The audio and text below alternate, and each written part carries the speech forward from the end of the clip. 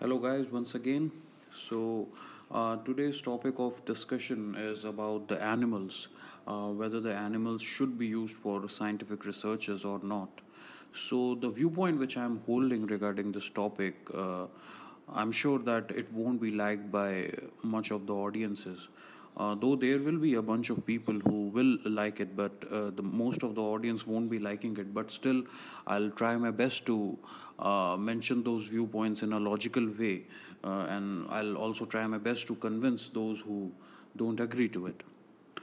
So this world is moving forward and surging ahead day by day with the technological development. And this technological boom was and will be only possible with relentless scientific researches, right? So these researchers always need some sacrifices from living beings for success. So, in recent times, some pseudo animal sympathizers have started making hue and cry against the use of animals for scientific research purposes.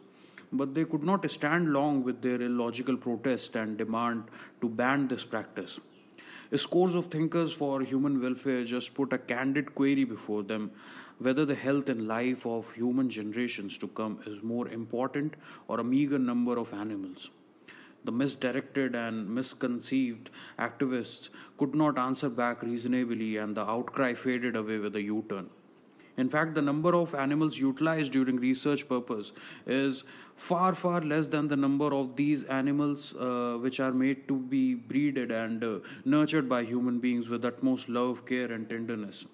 Moreover, instead of stating animals consumed, it should be appreciated by saying that animals are sacrificed for the great human cause. Today, innumerable number of vaccines and medicines are being invented and discovered to fight against diseases. Human use of these medicines, etc., are only possible after testing it over a suitable creature, over a suitable animal. We, of course, heartily appreciate the help and contributions of these animals in scientific researches and various discoveries and inventions. But in order to justify the ongoing practice of animal sacrifices, I would like to mention one statement of Charles Darwin. He has very rightly said that there is a struggle for existence between human and animals where humans are superior and win the struggle.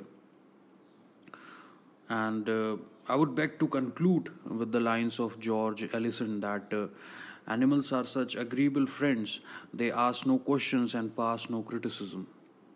Okay, so I lighted up a fire by saying this, but I know that there will be many people opposing this, but that's my viewpoint about it. And anyone who is for this motion or against this motion, please let me know your viewpoints on my email ID, or you can also post it here in the comment section below.